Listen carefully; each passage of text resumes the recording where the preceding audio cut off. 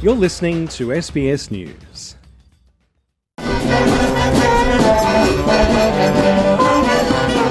A parade turned party converged on the streets of Melbourne for Victoria's 26th annual Midsummer Pride March. Tens of thousands of people turned St Kilda into a sea of rainbow in a celebration of solidarity in gender and sexual diversity.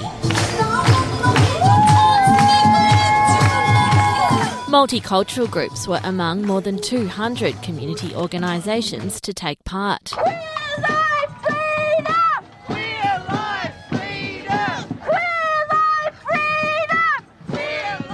For some members of one community, this was a moment they'd never before experienced, a group of queer Iranian Australians marching together for the first time. Ida was among them and spoke to SBS Persian. I never did anything like this in Iran. I've never done anything like this in my life, and I'm feeling quite emotional and liberated to be able to celebrate this, be around all the people who I feel comfortable. In Iran, I never had a chance to do this. I never came out. I never acknowledged that I'm queer. I never was free to tell people, hey, this is me, accept me for who I am. Ida fled Iran 5 years ago, fearful of a regime that punishes people like her, including with the death penalty.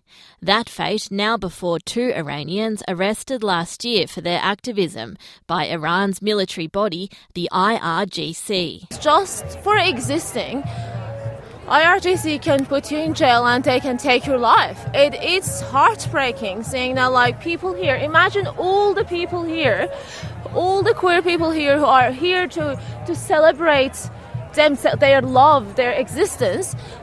What would happen to these? Imagine all of these have been executed. Imagine all of these people have been jailed. It's so surreal. Mona is a queer activist who fled Iran 8 years ago and has been in Australia for a year. It's very painful that you cannot live with your true identity and shout your love. As a migrant who ran away from all of the pressures and discrimination in Iran, in all of these celebrations, I always feel a lump in my throat. Just being able to wave the rainbow flag has been liberating for some.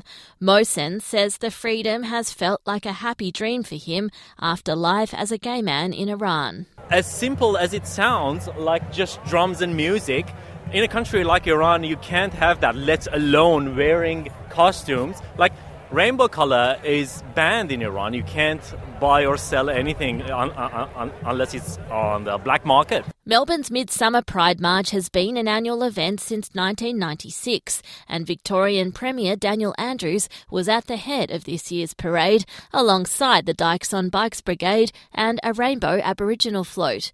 Earlier, the Premier announced fresh grants for LGBTIQ+ organisations and groups, saying he was proud to lead such an inclusive state. Equality is not negotiable, that every single Victorian should feel respected, valued, and most importantly, they should feel safe being just who they are, no more, no less.